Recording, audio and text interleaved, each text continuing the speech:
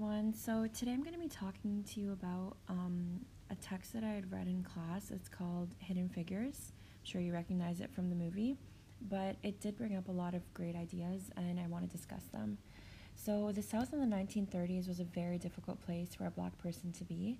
Segregation was evident in every aspect of daily life, including buses and bathrooms. Literally any corner you went to, there's going to be something that tried to indicate that some people are welcome and some people are not. So the text from Hidden Figures by Margaret Lee Shetterly describes the life of African Americans working at NASA during World War II.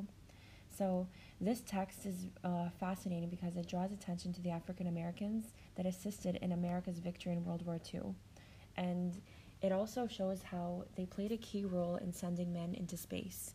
So they were able to do all this in the face of discrimination and segregation, which is absolutely admirable.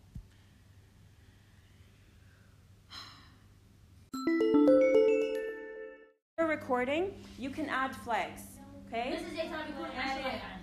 But you're gonna make it. You will make it wherever you want. So, no, I'm just saying if you want to add that extra element. For recording, you can add flags, okay? But you're gonna make it. You will make it wherever you want.